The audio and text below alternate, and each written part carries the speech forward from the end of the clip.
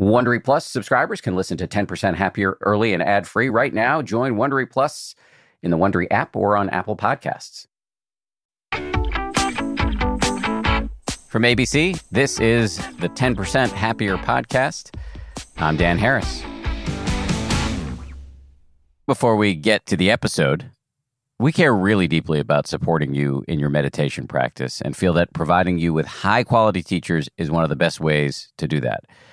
Customers of the 10% Happier app say they stick around specifically for the range of teachers and the deep wisdom these teachers have to impart. For anybody new to the app, we've got a special discount for you. And if you're an existing subscriber, we thank you for your support. So to go claim your discount, visit 10%.com/August. That's 10%, one word, all spelled out, .com/August. All right, we got a fun episode today. Angel Collinson is a badass in every sense of that word. She's one of the world's best extreme skiers, a meditator, and a climate activist. In this conversation, we explore Angel's mindfulness practice and how it helps her stay centered even when she's skiing off a cliff. We discuss her work on Capitol Hill and a tricky and raw conversation she had with her own father. This is another one of the episodes we recorded pre-pandemic, but it remains highly relevant, highly engaging. So please enjoy Angel Collinson. Great to meet you. Yeah, so nice to meet you too. Shout out to my friend Josh Empson for making this, our mutual friend Josh Empson. Yeah, totally. Thanks, Josh. How did you get into meditation? Well, I was always really interested in Buddhism growing up. I'm not sure why. I ski raced at a pretty high level from a young age, and I found that it was just something that I was kind of already doing to clear my mind before competitions. But really what got me into it was when I started doing some more of the quote-unquote extreme stuff and also finding my spiritual identity or just the way that I wanted to relate to life and the way that I wanted to find meaning for my own life. And I'd heard a lot about meditation, and I was dating a boyfriend that helped get me into it. And yeah, that was about 10 years ago. What does your practice look like now? Now, I have a lot of time that I spend on the road, and I really like to use apps. Yeah, I really love your app. I also really love Waking Up, Sam Harris's app. Sam Harris, he's a really good friend, and he's a great teacher. Yeah, both of those apps are awesome. I've never tried Headspace, but there's something about the app that keeps me accountable. I don't necessarily need it for my day-to-day practice, but sometimes it just has more accountability to make me sit down for at least 10 minutes every day. But usually I like to do some different sort of breath work and short visualization stuff. You know, that's really helpful. Like visualization's a tool that I use both in my meditation practice when I'm trying to still the crazy, chaotic waters sometimes that life presents us with. And that, visualization also, like every day in my skiing practice when I'm trying to visualize my lines and stuff. So I take time in the morning to kind of run through the ideal scenario that my life would look like or that the run would look like. And sometimes it's 3 minutes, sometimes it's 10 minutes, sometimes it's 45, but it's just whatever I can make time for. Okay, so you use the term line. Yeah. So what does that mean? So a line basically refers to the run that you ski down the mountain. So what I do is, it's called big mountain skiing. Other people that aren't as familiar think of it as extreme skiing, but we get dropped off in helicopters, and it's up to us to choose the way down the mountain. Okay, I just want to stop you for 1 second. I'm sorry to interrupt you because you're underplaying this. I just watched some videos. You just like casually said, yeah, we get dropped off in helicopters, like it's no big deal. A helicopter takes you and puts you on top of a really steep place where nobody's supposed to be. Like there aren't even yaks up there. The yaks climb out, whatever, mountain goats, nothing. It's like the tip of a sort of like it's the top of a mountain, but it's kind of like a ridge. It's a running ridge. Mm-hmm. And this line I saw you skiing, they dump you out of a helicopter and you ski down, and then like there's like a little avalanche following you, and you're jumping off rocks. It's crazy. I was worried for you. I'm still here. Yes. Don't do it again. Well, I have to. It's my job. I can't imagine how your parents feel watching this. Anyway, so you were saying a line is they drop you off the helicopter, and then you kind of, it's actually not a straight line you're skiing down. You have to, you can't, it's not like a well-groomed straight line course. You're skiing around obstacles. Mm-hmm. Yeah, it's a pretty challenging art to master because what we do is we fly into like the basin of a mountain range or a cirque. And then all the athletes stand at the bottom and we look up at the face, right? The mountain face. And there's cliffs, there's little sub-ridges, there's all these things that you kind of have to get an image in your head of how you want to navigate through the obstacles and how you want to make your run exciting, how you're going to manage what you just called the avalanche. We call it slough. It's loose moving snow that isn't technically an avalanche, but it can sweep you off your feet if you cross under it. So it's this whole navigational plan that you have to make in your head from the bottom. But then when you fly up to the top and you get dropped off on top, a lot of times there's blind rollovers. You can't actually see the markers. And so it's kind of this art form of piecing together what you thought was that little cliff and the tip of that rock that should be really easy to identify and making sure, you're 50 feet to the right of that and kind of doing that the whole way down. It's exciting. Yeah, that's one way to describe it. Exciting. So I watched a video of you, and I recommend everybody watch these videos because it's just to say somebody's a big mountain skier or an extreme skier does it zero justice. You actually need to see it, and we'll put links in the show notes. But I was watching a video of you, and you can see exactly what you just described. You're standing there looking at the face of the mountain, and you can tell you're very concentrated. You're taking it in. And it sounds like internally you're visualizing how it would go. And then I saw you put a bandana over your whole face. Was that part of the visualizing or were you just messing around? It's just me messing around. Okay. Which is maybe happens more often than the visualization, to be honest. But so you've been doing this long enough. You've been doing this since you were pretty small. Yeah. And you're looking at them. So you're able to really take in, what am I seeing here and is this feasible? But then I've also read that you get in the helicopter to go do the thing. And sometimes you just referenced it. Sometimes you see, that what looks like a little cliff is actually something different. I don't know if there is such a thing as a little cliff, but anyway. And do you ever decide, no, I'm not doing this thing? Yeah. Oh, you do? Yeah, I think that's also where meditation has really helped me because sometimes it's easy to let what you think you're capable of or what you think you can accomplish for that day get in the way of the reality of things. Maybe it's the conditions or maybe it's you're not firing on all cylinders or whatever. And being able to back down actually is people ask you like, what's your proudest moment, And I would say it's the times when I've stepped away from stuff that I really wanted or knew I was capable of, but had to have the self-awareness to be like, this isn't the day for it. And, we learn the hard way too. That's how you learn how to trust your intuition is when you don't follow it and things go wrong. And then you're like, oh, that's what that was trying to tell me. It's possible meditation has saved you from serious injury, if not worse. Yeah. Yeah, probably. I mean, who knows? I'm definitely still here thanks to a lot of tools, and meditation's one of them. So I want to really get pretty deep on the relationship between your practice and this little thing you do called big mountain skiing. But let me just go back to what you were saying before about visualization. Can you just walk me through exactly how that would work and whether that's something that any of us could do if we're not brave enough to be skiing down the sides of mountains? Yeah. Oh, man. Visualization, I think, is one of the most powerful tools that we have. Our minds are so powerful, and a lot of athletes can say that if you can't visualize doing something, we can't do it. And until we know that we can run through the whole thing in our head perfectly, we can't do it. And that's kind of across the board what all athletes will confirm. And I would venture to say that's the same for all people. I recently just had to have a really difficult conversation with my dad that I had a lot of fear and anxiety about. And I caught myself kind of running through the scenario of how things could go wrong and just totally not using visualization the way that I usually do. And then instead, I decided to run through visualization, imagining things going the best possible way. And what would that feel like? What would that smell like? What kind of body reactions would I get out of that? Like, what would his face look like when I bring these things up and he's not upset or he's happy for me or whatever? And just envisioning and running through the best possible case scenario, I think is so, so important. So I do it I just did it with my dad. I do it in life and I do it every morning for sure before I'm going out. And usually it's... Before you go skiing. Before we go skiing, yeah. Well, the more you do it, like anything, the easier it is, the quicker you can run through it. But essentially, I like to take a couple breaths, get centered, get a little still so your mind or your heart isn't racing or whatever. And just really put yourself in that situation and imagine how is this going to feel? What's it going to look like? Like all your senses. What are the sounds I'm going to be hearing? What are the smells I'm going to be having? And really putting yourself there.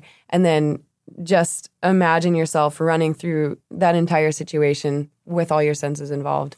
And for some reason, that sense component is really important, and the body feeling component is really important. And yeah, I'll run through it over and over, like different possibilities that might happen in the line. You know, if something happens here or a pocket of loose snow pulls out, where's my island of safety to pull off to? And just, yeah, running through all different possible scenarios, but really most importantly, focusing and running through the best one.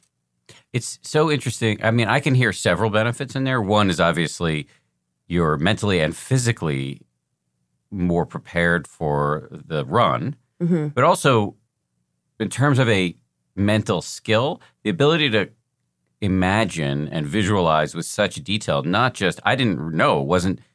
not just seeing how it's going to go, it's feeling, smelling, hearing, all the senses. That requires a level of concentration and mental acuity that you've trained up over the years that I would imagine can serve you really well. Yeah, totally. Just like anything, it's a skill. Some days it's easier than others. Some days I try and run through stuff and I just kind of encounter roadblocks, and just like anything, it's part of it. If you can't do it right away or whatever, you're coming on hangups, like totally normal and fine.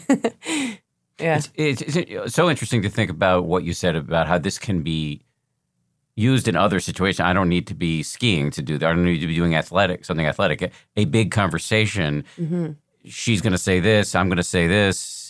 You know, here's how she's going to react to this. Here's what it's going to look like in the room. Here's the look in her face when I say the thing. So how did your conversation with your dad go? It went amazing. Okay. Yeah. It was so... Did you say what it was about, or is it? Yeah. Okay. It was really cool, actually. I just was living up in Alaska for a couple years. I just moved back to Salt Lake City is where I live now. And that's also where my parents live. And we basically didn't hang out a lot this summer. I was on the road a bunch. And my dad was like, I feel like we haven't had time to be super close this summer, and immediately as a daughter, sometimes when a parent says something in a certain way, you feel like guilt or shame. You're like, oh, I've been bad, I've done the wrong thing or whatever, these relational situations are. And so I had a lot of fear about maybe there was something you wanted to talk about. I'm in the middle of buying a sailboat, and that was like a really big new thing that came about that I hadn't told him about. And I was just like, am I going to tell him about this crazy life decision that I'm about to make? And yeah, I did. And instead of, him questioning me or questioning my motives, he was in total support, which I wasn't anticipating. So was the conversation about the sailboat with the undertone, subtext being, hey, we weren't that close this past summer, or did you lead with the closeness? We led with the closeness. Okay. Yeah, he didn't know about the sailboat. And honestly, I barely told anyone until this is like 2 weeks ago that this whole thing is really getting finalized. So I didn't tell anyone. And it was kind of one of those life decisions where everything in your intuition is telling you that this is the right decision, but it's so radical and crazy for your current life that you don't know possibly how it's going to fit, or it's the unknown. You don't know how it's going to work in the future. So anyways, it was a new endeavor. I hadn't told him anything about it. And so he already felt like we were distant. And, I started dating somebody new and I hadn't told him about this guy. And it was kind of this whole situation where I was like, oh man, it's really going to come out how much I've been sort of keeping him at bay.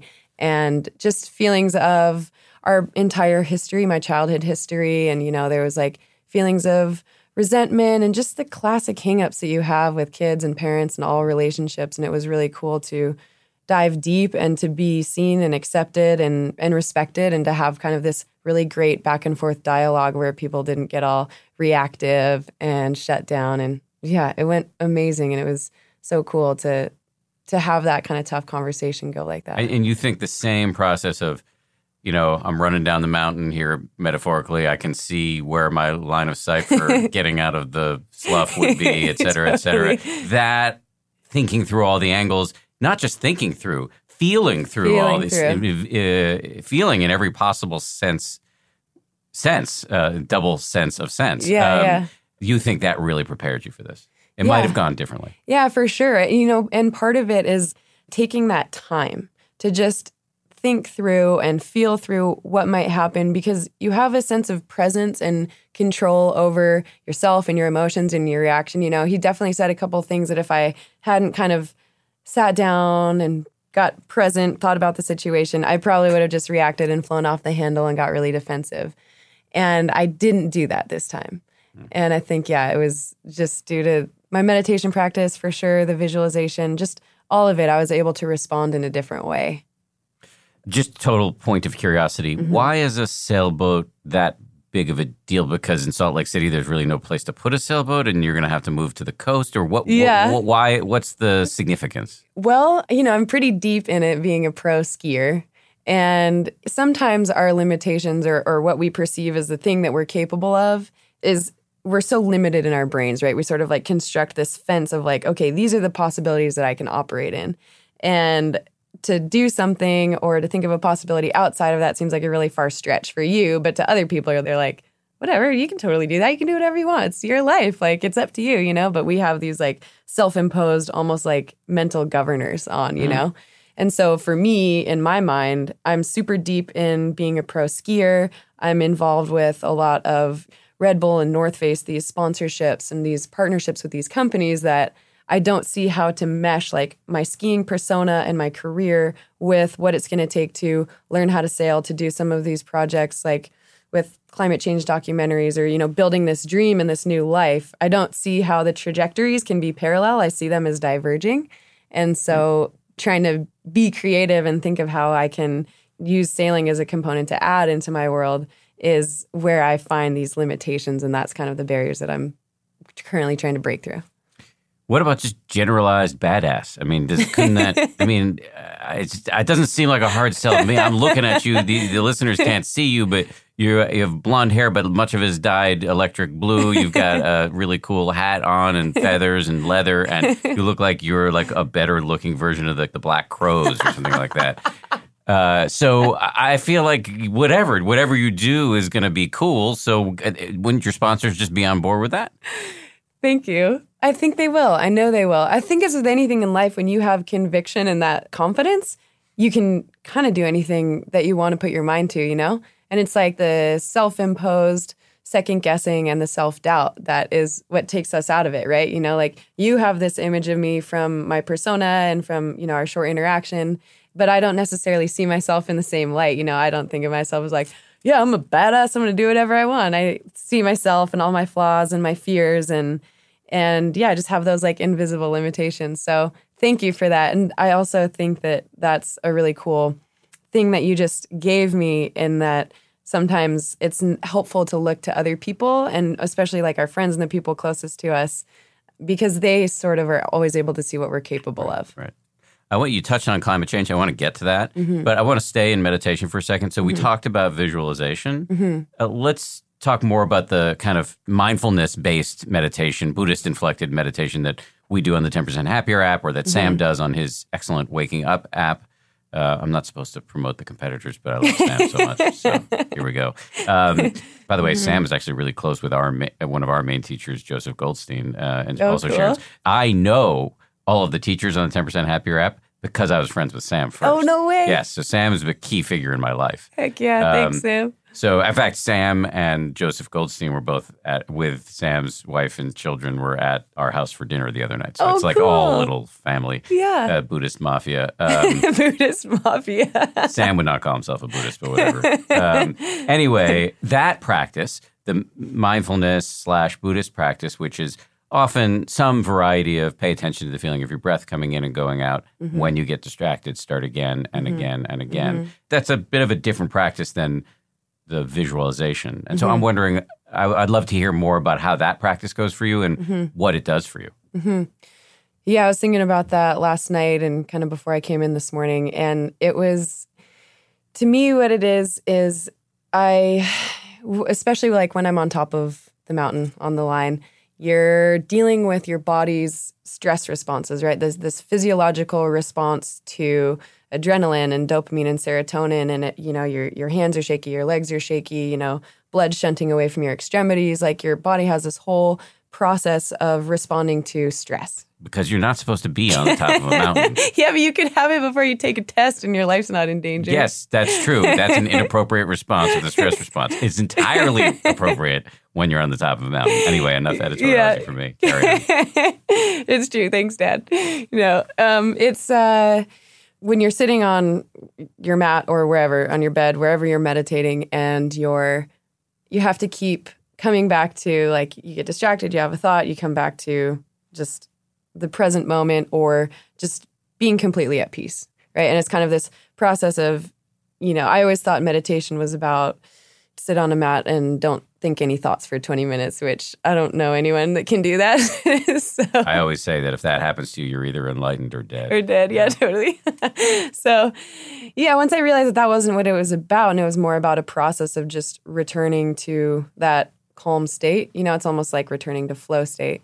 Then when I'm on top of mountains and I have all of these crazy things going on and there's maybe a couple helis in the air and there's radio chatter and I'm trying to pay attention to, what the camera crew's at, how ready are the other athletes, like, when am I going to go? Am I ready? Like, all these different things. And I'm really nervous, right? We have this like physiological thing our body that we have to learn how to work with. Having that practice of being able to just boom, return to center, boom, return to center, boom, return to center when all this craziness is going on is insanely helpful. And so if I just, our mind is a tool, and if we practice, it helps us do what we want it to do, and it does more of what we want it to do. So having it work for you instead of against you, meditating when I'm not up there helps it. So when I'm up there, it's super fast and a lot more effective. And it's basically, I was talking about it earlier today, it's not a process of cutting out all the things that are going on around you. It's a process of like finding the Zen moments in the crap again and again and again. And I wish that I was like a fraction as wise at your age, because I was a complete idiot. And it's so impressive for me to hear you talk about the mind as a tool and that you're working with this whole mess of emotions. Most of us aren't aware that this action is taking place, and therefore we're just yanked around by it. But you have this clear visibility into, okay, the blood's shunting away from my extremities. Oh, that's this ancient response we're wired for. It's not unusual or inappropriate in this moment. And even cooler, I can work with it to do what I want to do. Yeah. That's really amazing. Well, thanks. So I read this really cool thing you said. I think it was in some magazine. Somebody asked you about the similarities between skiing and meditating. Actually, before I get to the next question, let me ask you about that. What is the difference between skiing and meditating? And then I want to hear about the differences. The difference between skiing and meditating, for me, skiing is very much a meditation because it's a time when I can completely focus on just what I'm doing in the moment. Like when I'm skiing, I'm not trying to think about what I'm going to have for dinner or like the fight that I just had with whoever or whatever. And it's just that flow state that I think meditation also can help us into. Obviously you have things that are always pulling you away in all different directions during, skiing and meditation. But to me, they're similar and they just coexist like on the same level. You said here, when I'm skiing, it's not that kind of relaxed stillness. It's like the outside world is freeze-framed around me.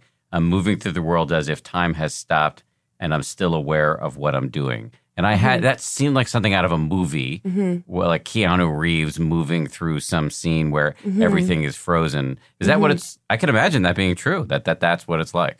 Yeah, it's hard to describe. I think we've all had those moments where you're so in the zone that, yeah, it does seem like time operates on a different pace. Everything is sort of like you enter into this other reality that's kind of hard to describe with the words we normally use to describe normal reality. But it is this sort of sense of where all your senses are totally heightened, and it's like you pick up the crispness of everything so much and you're so aware of it that it's almost like it's still when you're going through it.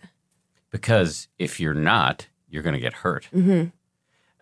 George Mumford is this amazing meditation teacher who's worked with the Chicago Bulls and the LA Lakers, and he's been on this show, and he teaches a course on 10% Happier app, which is way better than Sam's app anyway.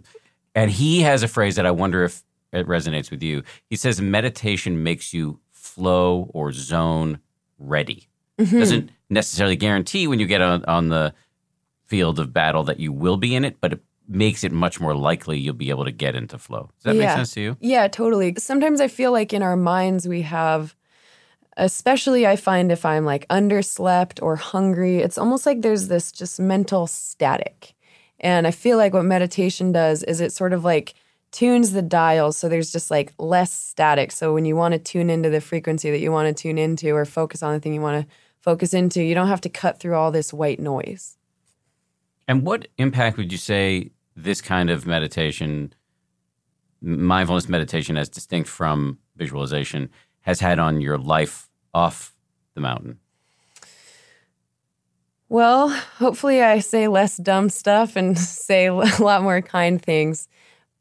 I think it's just helped me, well, like you say, it's helped me be happier. It's helped me it reminds me of a story that I was thinking of before I came on this podcast. And this story is about this meteorite that I used to have. It's this little rock, it's iron, super heavy. And I love rocks. I collect rocks. I ski with them in my pockets. And this was like my favorite rock. And it was this really interesting phenomena where it was my favorite possession. And then, of course, naturally, I would lose it. And I'd be finding, my world would be turned upside down. I'd be super upset. I'm like, my favorite thing in the whole world is gone, and you're just racking your brain. Where was I? Blah, blah, blah. We all have those times when you lose something and you can't quite let it go. And you're just in your head the whole time thinking about it. And this happened 6 times where I'd lose it, I'd freak out, and then I had to fully let it go. With every fiber of my being, I had to be it's lost. It's really lost this time. I'm really never going to be able to find it. And then it would show back up. And it was this weird little boomerang rock that somehow knew it would come back to me when I'd fully 100% let it go. And it was just this really interesting thought exercise that started happening because I was the meteorite was never actually lost. All of these different times, it was just my perception of the fact that it was lost that totally turned my world upside down. And how I perceived the reality to be wasn't actually not only the correct reality, but it was totally something that I was constructing for myself and rocking my world. And, we all have those moments when something happens and your whole day's spun out and you're just oh gosh. And this little meteorite was this little weird teacher that I had. It was so funny. And to me, what I realized was how powerful our reaction and our perception to what we perceive as the situation can be over how we live our lives, how we live our days, how we feel, the interactions we have. And it was something about that little rock that started making me aware of I get to choose how I respond to literally everything. And I can't control everything that's going on in the world. I can't control all these situations. And the situations might not even be what I think they to be. It's when you send a text to somebody and they don't respond, you're oh my God, they're mad at me. And you go off in your head and you're what did I do? And your whole world's spun upside down when in reality, maybe they never were. And so just meditation has helped me focus and hone in the skills to be able to let the dumb stuff go and let the worries go and be more accepting of my situation and also be able to respond to it in the way that I want. Do you still get caught up? Oh, yeah. But I think even over the course of 5 years, I'm getting way better at not letting it run the roost for as long as it used to. It's maybe I used to get spun out for a day and now maybe I'm spun out for 10 minutes or a half hour or whatever. And I definitely notice that when I'm taking better care of myself, my mind and my body, that it's much easier for me to live in a good state of homeostasis. Much more of my conversation with Angel Collinson right after this. You can count on T-Mobile to help keep you connected after investing billions to light up their network from big cities to small towns. T-Mobile is America's largest 5G network. Plus, when you switch to T-Mobile, families and small businesses can save up to 20% versus Verizon and AT&T. Visit your neighborhood store or T-Mobile.com to switch. Plan savings with T-Mobile. Third line free on essentials via monthly bill credits versus comparable available plans. Plan features may vary. Credits stop if you cancel or change plans.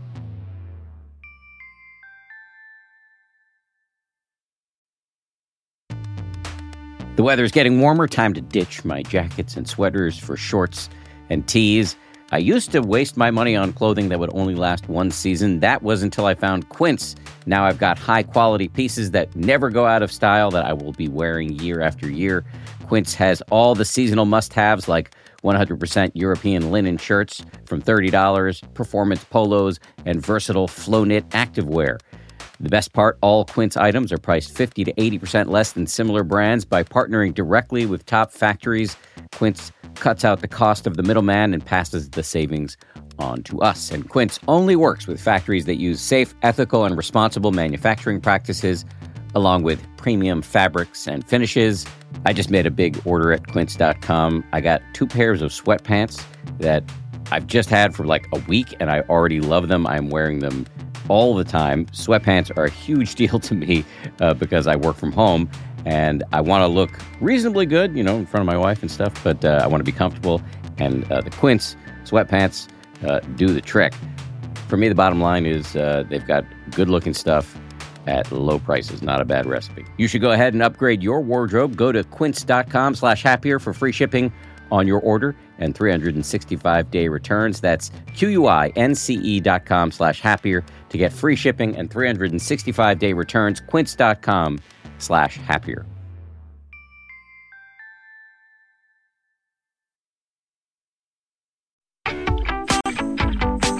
I was reading about you that you had a horrible experience you had a boyfriend who did the same sport and he died. Mm-hmm. You were watching? Yeah. Yeah, it was like, it's funny when we have these things that happen to us in life and they're perceived of as really hard or horrible or tragic. And it's not that they aren't that. They for sure are. But I think our greatest challenges are always where our greatest gifts come. It's always where our greatest lessons come. And yeah, that experience of, watching him take this fall that later, he succumbed from internal bleeding. He ended up passing away a couple of days later. And you were watching at the base of the mountain. I watched at the base of the mountain, and then I was also there in the hospital when he passed away.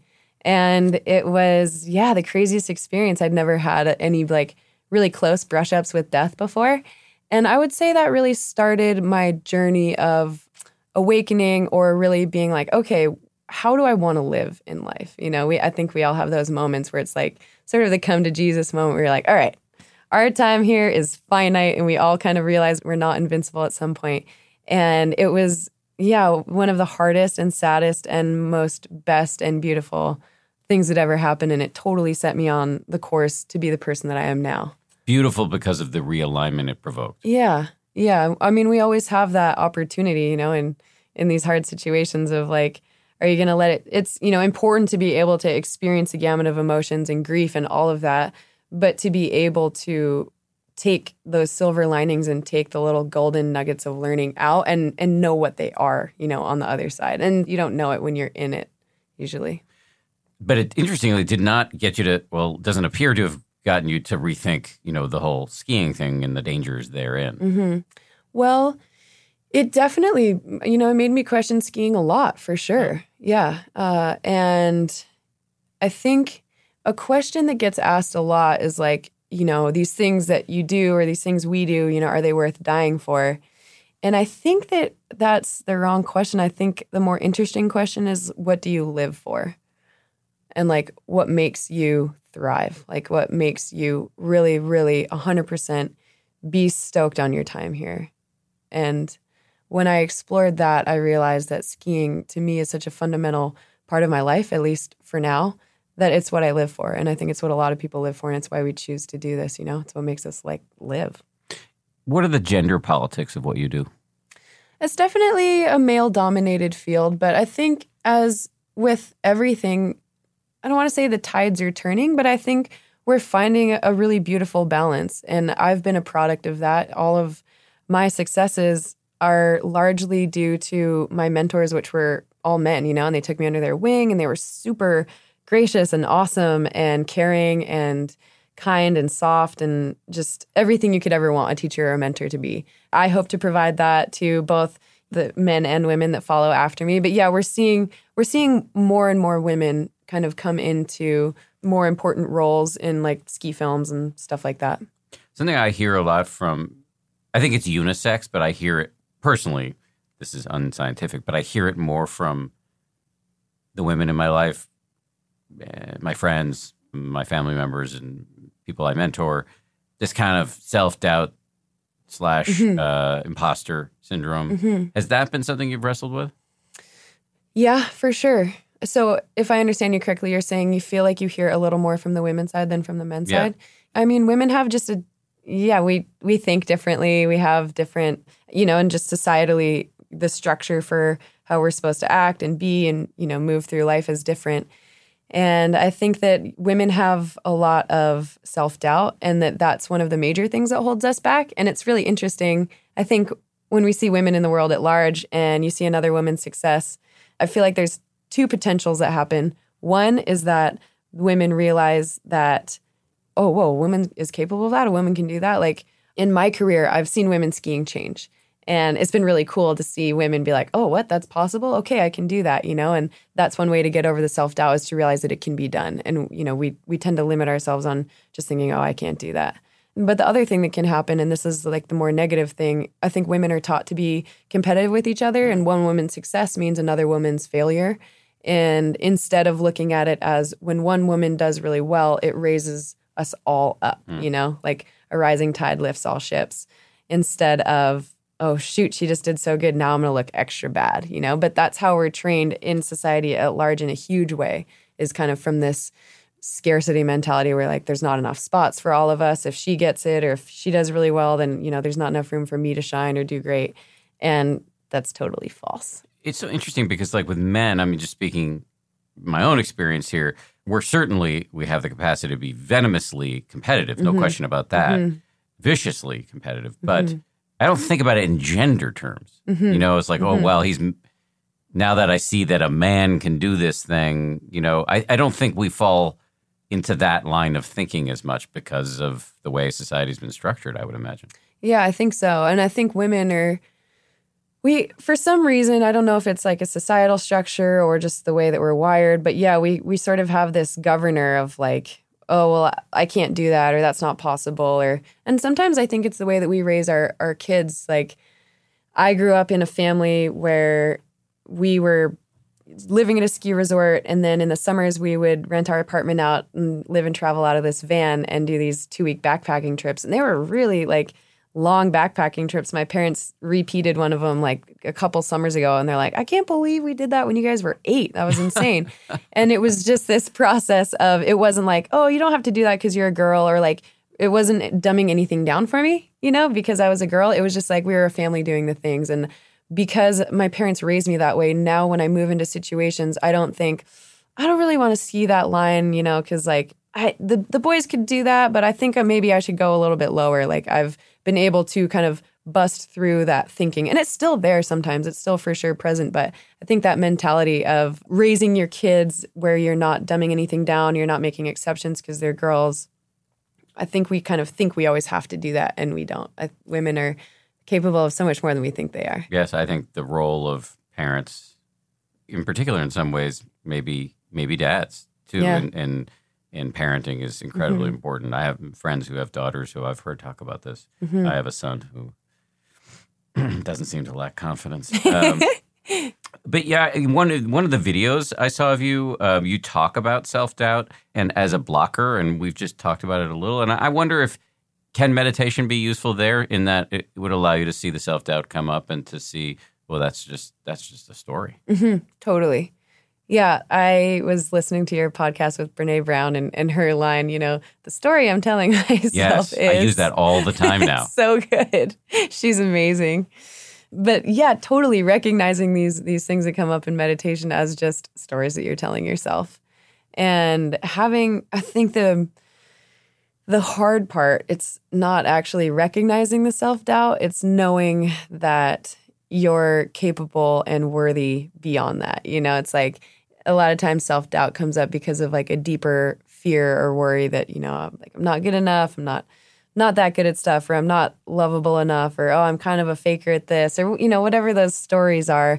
And having the kindness towards yourself to like, one of my favorite lines is just like, begin again. Like every day, begin again. And because sometimes I have a great day and I'm skiing well or whatever in life is going well, and then maybe I'll make a big mistake or a faux pas or whatever.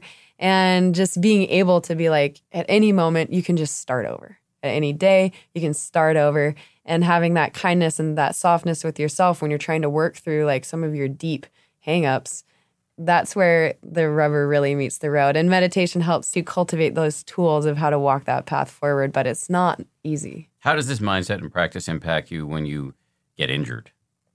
It's huge, right? I think anyone that has ever had an injury or a surgery or something where you've had to take time off of work or your normal activities, it impacts your identity in an unexpected way. It's not just because you can't do the things that you want to do anymore or maybe hang out with the people you want to hang out with.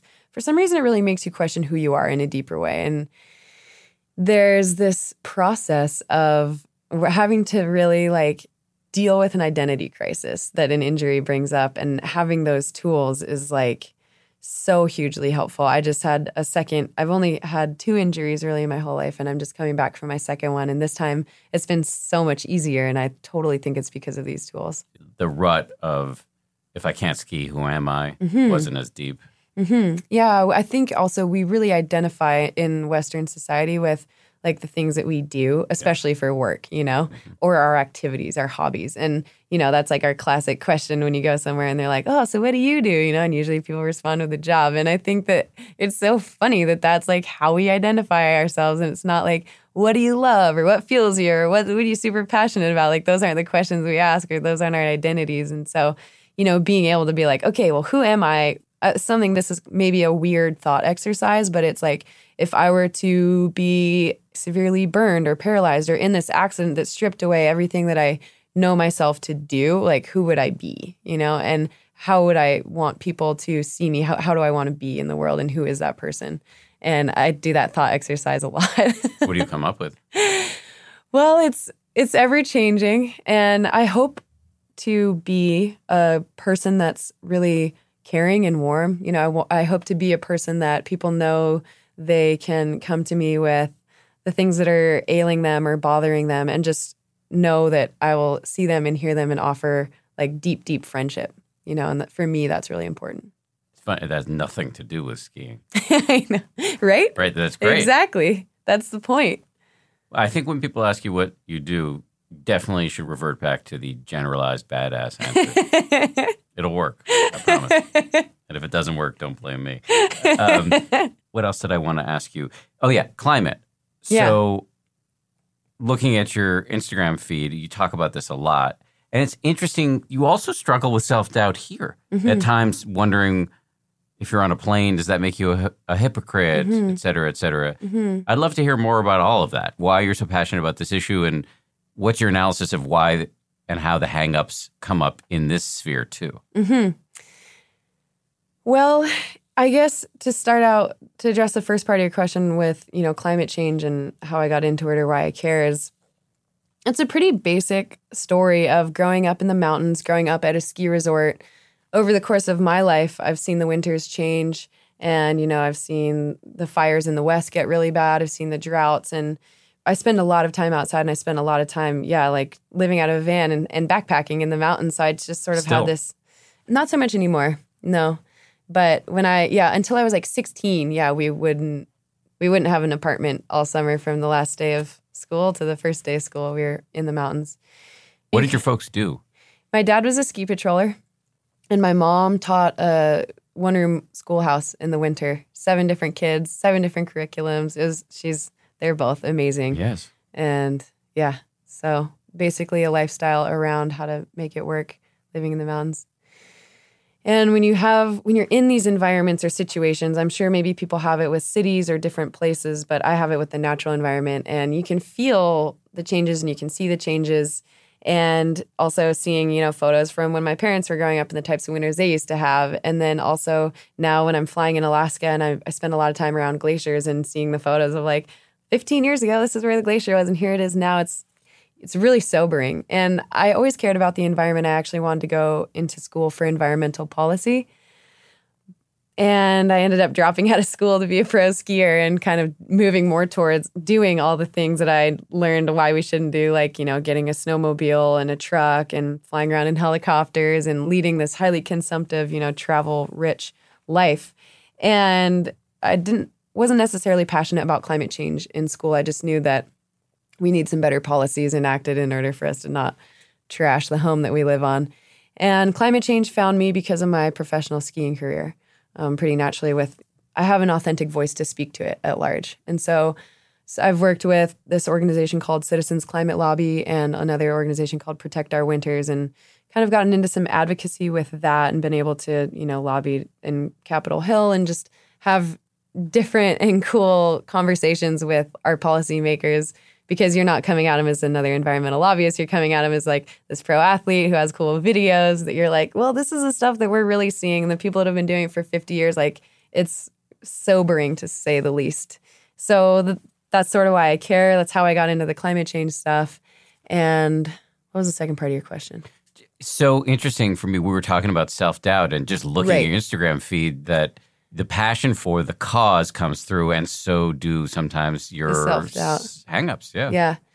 I think I would venture, I feel like there's probably very, very few people out there who don't have self-doubt around I should be doing more, or what can I be doing more, especially regarding, climate change and being sustainable and having a lower carbon footprint. Well, I would also say further than that, I don't know many people who don't have self-doubt. Full stop. Yeah. Although interestingly, I was having this complete digression. Sorry, but I'm really interested in the issue of imposter syndrome, because it's something my wife has contended with. My wife is like incredibly highly trained academic physician, and yet has really struggled with this, which it on paper makes no sense. And so it's something that's on my mind quite a bit. And I was having lunch with two guys I know, my age, so like late 40s, early 50s guys, successful guys.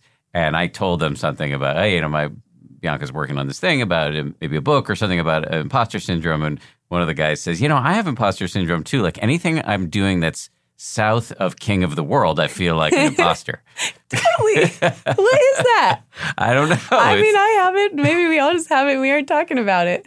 No, he's saying if I'm not king of the world, if I'm doing anything that's less than that, I'm an imposter. In other words, he has the opposite of imposter syndrome. Because he thinks he's so great that if he's not, everybody isn't running around doing what he says, then he feels like an imposter. So not funny. everybody has self-doubt. Got it. Some people do not. Yes. All right. But I think most people do. And I think my friend was kidding. So I'm not picking on you for having self-doubt. So I just wanted to be clear about that. And for sure, self-doubt around any major cause. I, too, have in the face of climate change. It's hard to grok the thing. It's so big. I think we all struggle with what can we do? Yeah.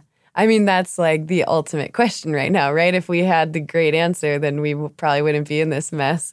Nope. So I guess, on social media, it's really, we're living in a crazy time right now with technology and social media and the rapid spread of information. And for me, it's been really important to just try and live my process as honestly and vulnerably as possible through my social media accounts, because man, even like being a kid growing up nowadays, I can't imagine you're trying to figure out who you are. And now you have, all of the stuff in your Instagram feed of everyone that's, posting about their best life, but it's not their real life. And, the best angle or the best thing that happened. And it's just like kind of all surface and it's all a facade. And so what I try and do is post about my real process. And I have a lot of self-doubt, especially around how do I care about the environment and live my life at the same time and do the ends of being an advocate, being able to lobby with these politicians in Capitol Hill, which requires usually flying or whatever, like do the ends justify the means, I wouldn't have this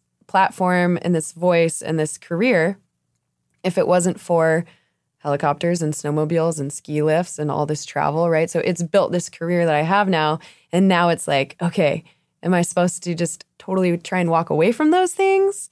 Or do I keep living them and just try and taper it down? It's like, what does that look like? And we're all grappling with our own issue of the same thing. It's like in order for any material to get to you, whether it's your metal coffee cup or whatever, like it all requires fossil fuels. Like we're locked into a fossil fuel-based society. And I think having self-doubt and feeling like a hypocrite because you want to care, but you feel like you're not doing enough is like a really common thing that I encounter talking to people, and trying to normalize it and move past that self-doubt part and the shaming part, and not using energy towards second-guessing yourself or criticizing other people, but having like the positive accountability and like offering solutions, being like, Yeah, I struggle with that too. And here's some things that I found that are working pretty great, and having more of this like collaborative approach instead of like the finger pointing and so is doing that, but on the backside they're doing that or whatever. Like it's important to try and, to walk the walk as much as you can, but not waste all this frivolous energy like bickering on forums or whatever. But like, let's start putting our heads together. Like we don't have time to bicker on the same side anymore, guys, I have so many thoughts about that. I don't know if any of them, I don't know if I'm going to be able to hone it into a question, but I'll say a bunch of things and see if any of it lands for you. Yeah. But, I think about this too. I mean,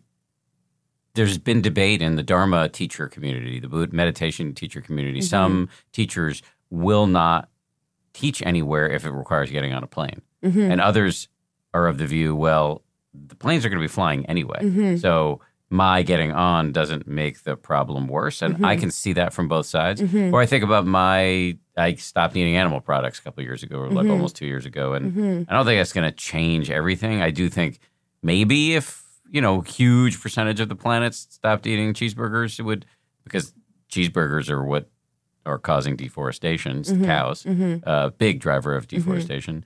But, my friend Jay Michelson, who is also a Buddhist teacher, wrote we have a 10% Happier blog or email newsletter, and he wrote something a while ago, and he said that the debate about, what can I do in some way misses the point, that it's actually really about huge structural change that needs to happen. And it's almost like the thing you can do is vote for candidates who take it seriously. And then the final thing I'll say is that, and I've referenced this before, I think, on the show, but Jonathan Franzen is this amazing writer. He wrote a novel called The Corrections, maybe 15, 20 years ago. It's just like an iconic book.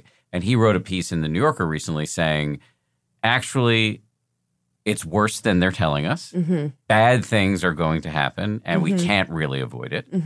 I don't know if he's right about that, but his thesis was it's worse than they're telling us, and the way to do something about it is to get involved in your local community and be a good citizen and volunteer, because that's what we're going to need when the crap hits the fan. Interesting.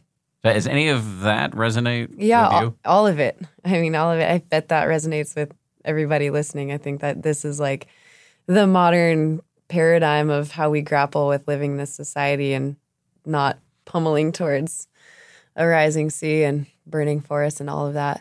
So one of the organizations that I work with, Citizens Climate Lobby, has helped me a lot with viewing, and they're also amazing. Basically, they've introduced a piece of legislature that it's a carbon fee and dividend program. Basically, it puts a price on carbon, and it's like a market-driven approach to starting to have our economy shift away from fossil fuels and more towards renewables. It's anyone listening, I really encourage you to check it out, because I think putting a price on carbon is one of the only ways forward, and these guys are doing a great job, and they have local chapters that you can get involved with. What they helped me with was figuring out what your lever is. I like the community part that you said, just for when, stuff goes down at large, that you have a role that you play in your community, and also figuring out what your leverage is for climate change. And are you well connected, via social media, or do you work with certain companies that could instigate change? But figuring out what your lever is and how to like push that and move that is really important, because for a lot of us, it's like, electing the right people, also calling into Congress and letting them know this is an issue you care about. Every time I've gone there, all the Congress people say, we don't hear enough from people that, they're really concerned about climate change. So that's every time. That's pretty sobering. So even just every once in a while, taking a 2-minute phone call and just being like, hey, this is my name. This is where I live. I'm concerned about climate change, and I'd really appreciate, but whatever it is, it can be super easy and quick. That's a really great one. And voting with your dollars and supporting companies, because really, like you said, it's a huge structural shift that needs to happen, and money speaks, and companies are the ones that are really, that can move the needle, especially with politics, as we all know. So working with whatever companies you can in whatever way you can is another great way. In closing, 2 questions. One is there something that I should have asked but I didn't? Is there some topic you were excited to talk about and I failed to bring us there? I don't think so. All right. Send me an angry email if you think of something later that I should have asked. Oh, God, why didn't you? Harris. And then finally, just for people who want to learn more about you, where can we do that on the internet? Can you kind of do a little self-promotion? Yeah. Well, I think probably the most interesting thing for people to check out is just my Instagram page at Angel Collinson. And I think, just like a Google search of my name and just the videos that pop up, that will give anyone a pretty good idea of like who I am and what I do. There's a lot of random stuff out there. Yeah, you're going to worry about her when you see these videos. I'm just telling you. Crazy. It's crazy. It was really fun to sit and chat with you. Thanks again to Josh for making this happen. Yeah, totally. Really Thanks, cool. Josh. Yeah, thank you. This was so enjoyable. Big thanks to Angel. That was a fun conversation. Before we go, I do have a little announcement. Given that we've been working incredibly hard since the beginning of the pandemic to create more content than we used to, and given our desire to continue making a ton of useful and meaningful content for all of you, we are expanding our team. And so we've got some open positions on the podcast team at 10% Happier. The first is a producer role on this show, the one you're listening to. The job would be to work with me and the rest of the team that produces this show. So if you have 3 or more years of podcasting experience and an interest in meditation, you should apply. And if you know somebody who fits the bill, they should apply. We're also working on some new podcasts under the 10% Happier banner. We'll have some more announcements in that vein soon. But in the meanwhile, we're hiring a show development producer to support the, as the job title implies, the development of these new shows. So if either of these positions align with your interests and aspirations and qualifications, go to 10%.com/jobs to learn more. And if you know somebody who would be good for either of these positions, send them the link, 10%.com/jobs. That's 10%.com/jobs. And having said all of that, big thanks to everybody who listens. And as always, a big thanks to the team. These people work incredibly hard on this show. Samuel Johns is our senior producer. Marissa Schneiderman is our producer. Our sound designers are Matt Boynton and Anya Sheshik from Ultraviolet Audio. Maria Wortel is our production coordinator. We derive a lot of wisdom from our TPH colleagues, such as Jen Poyant, Nate Toby, Ben Rubin, Liz Levin. And, of course, a big thank you and salute to my ABC News colleagues, Ryan Kessler and Josh Coham. We'll see you all on Wednesday for a conversation with the great Sharon Salzberg. If you like 10% Happier, and I hope you do, you can listen early and ad-free right now by joining Wondery Plus in the Wondery app or on Apple Podcasts. Prime members can listen ad-free on Amazon Music. Before you go, tell us about yourself by filling out a short survey at Wondery.com/survey. I'm Shimol Yai, and I have a new podcast called The Competition. Every year, 50 high school senior girls compete in a massive scholarship competition. I wouldn't say I have an ego problem, but I'm extremely competitive. All of the competitors are used to being the best and the brightest, and they're all vying for a huge cash prize. This will probably be the most intense thing you've ever gone through in your life. I remember that feeling because I was one of them. I lost. But now, I'm coming back as a judge and also a kind of teen girl anthropologist. Because if you want to understand what it's like to be a young woman in America today, the competition's not a bad place to start. Hopefully, no one will die on stage tonight. From Pineapple Street Studios and Wondery, this is The Competition. Follow The Competition on the Wondery app or wherever you get your podcasts. You can listen to The Competition early and ad-free right now by joining Wondery Plus. Once upon a beat. Remember those stories and fables that would capture your imagination and you couldn't wait to see how they would unfold? And now, when you read them as an adult, you think, some of these old tales could use a fresh spin. We have a perfect podcast to bring you the stories you remember, remix, and reimagine for the kids in your life today. Join me, DJ Few, and my trusty turntable, Baby Scratch, as we spin up new tales in the New Kids and Family podcast, Once Upon a Beat. Wondery and Tinkercast are bringing you a jam-packed, music-filled weekly party where hip-hop and fables meet. It's Once Upon a Beat. Follow Once Upon a Beat on the Wondery app or wherever you get your podcasts. You can listen to Once Upon a Beat early and ad-free right now by joining Wondery Plus in the Wondery app or Wondery Kids Plus in Apple Podcasts. Once Upon a Beat.